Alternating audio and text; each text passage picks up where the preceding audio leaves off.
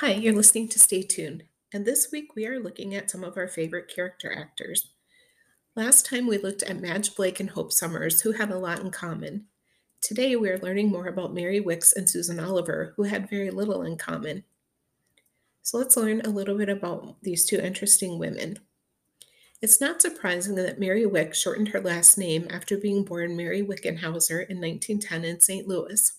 Her father was a banker and the family had plenty of money. After high school, Mary attended Washington University in St. Louis, majoring in political science, planning a career in law. One of her professors suggested she try theater, so she dipped her toe into it by doing summer theater in Stockbridge, Massachusetts. After deciding a career in acting was definitely for her, she moved to New York City. She quickly found a role in The Farmer Takes a Wife on Broadway in 1934. In this show, which starred Henry Fonda, Mary was Margaret Hamilton's understudy. Mary had a chance to perform during the run and received excellent reviews. Mary understood that comedy was definitely the field she needed to pursue. She was lucky enough to continue getting roles on Broadway, appearing in several shows throughout the 1930s, including Stage Door and Hitch Your Wagon. She was also cast in The Man Who Came to Dinner as Nurse Preen with Monty Woolley. She continued to receive encouraging reviews, and when Warner Brothers decided to turn that play into a movie, both Mary and Monty Woolley were part of the cast. Mary became known for being a little sarcastic and very witty. She was given roles in the film Now Voyager with Betty Davis, again playing a nurse. Mary flip flopped from Broadway to Hollywood, taking roles that interested her. She would appear in both Moonlight Bay and By the Light of the Silvery Moon with Doris Day, White Christmas, The Music Man, and then she cornered the market in roles of smart alecky teachers, nurses, and housekeepers. When she transitioned to television, she often continued in these types of roles. Her first two recurring roles were housekeepers named Alice on Halls of Ivy from 1954 to 5 and Katie on Annette in 1958. From 1956 to 58, she played Liz O'Neill, Danny Thomas's press agent on Make Room for Daddy. Throughout the 1950s, she would appear on numerous shows, including Zorro. One of my favorite episodes with Mary was the 1952 episode The Ballet on I Love Lucy. Wicks played Madame Lamond, a formidable ballet teacher who taught Lucy. Wicks and Lucy would remain lifelong friends. After Mary's death, Lucy Arnaz talked about her relationship with their family. She said, "For my brother and me, Mary was just like one of the family. If any of us were sick or even in bed with a cold, Mary would show up at the back door with a kettle of chicken soup. She could be loud and boisterous and as demanding as any character she played, but she was also very loving and giving. What a lady." Mary would appear on numerous episodes of Lucille Ball's other shows in the 60s and 70s. In the 1960s, Mary continued to show up on a variety of TV shows. We see her on My Three Sons, Bonanza, F Troop, The Doris Day Show, The Donna Reed Show, and I Spy. She also had recurring roles in three different shows during the decade: The Gertrude Berg Show, Dennis the Menace, and Temple Houston. In The Gertrude Berg Show, Mary was landlady Winona Maxfield. She was hilarious on Dennis the Menace, playing Miss Cathcart, an older neighbor looking for a man. On Temple Houston, she played Ida Goff. Temple was Sam Houston's real son, a circuit riding lawyer.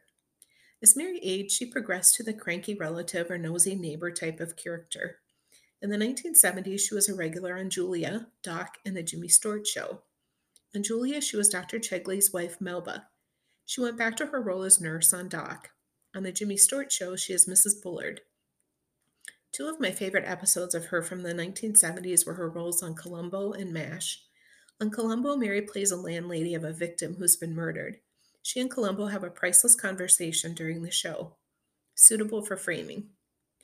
On MASH, Mary played Colonel Reese, who is observing Margaret and the nurses. In the 1980s, Mary's schedule slowed down a bit. She did revive her role as a maid on the Love Boat in 1981. From 1989 to 91, she took another regular role as housekeeper Marie Merkin on the Father Dowling Mysteries. In the 1990s, Mary was primarily providing voice characters. She taped 5 episodes of Life with Louie, which aired from 95 to 7, and was Laverne in The Hunchback of Notre Dame in 1996. Unfortunately, she would not live to see them on the big screen. In 1995, she passed away after having respiratory problems. While a patient in the hospital, she fell and broke her hip. She died of complications caused by the surgery. Mary never married or had children, and as part of her legacy, she left $2 million donation in memory of her parents to the television, film, and theater arts at Washington University. On the other hand, we have Susan Oliver, more than 20 years younger than Wicks. She was born in 1932 in New York. Her real name was Charlotte Gerke. Her father was a political reporter for the New York World. Her parents divorced when she was quite young, and she grew up in boarding schools. She traveled with her father to Japan when he took a post there. She enrolled at the Tokyo International College, studying American pop culture. While Wicks was the wisecracking comedic foil, Oliver was the leading lady character with the blue eyes, blonde hair, and heart shaped face. In 1949, she traveled to LA to see her mother, who had found her niche as an astrologer to the stars. Susan then enrolled at Swarthmore College.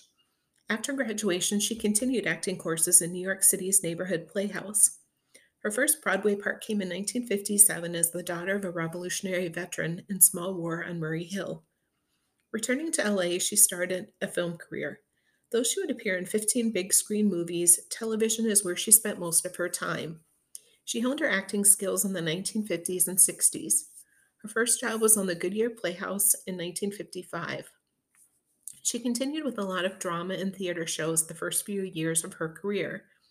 She also took roles in shows like Father Knows Best, Suspicion, The David Niven Show, Bonanza, The Twilight Zone, The Adventures of Ozzie and Harriet, The Alfred Hitchcock Hour, The Andy Griffith Show, Ben Casey, Dr. Kildare, The Man from Uncle, I Spy, My Three Sons, and The Wild Wild West.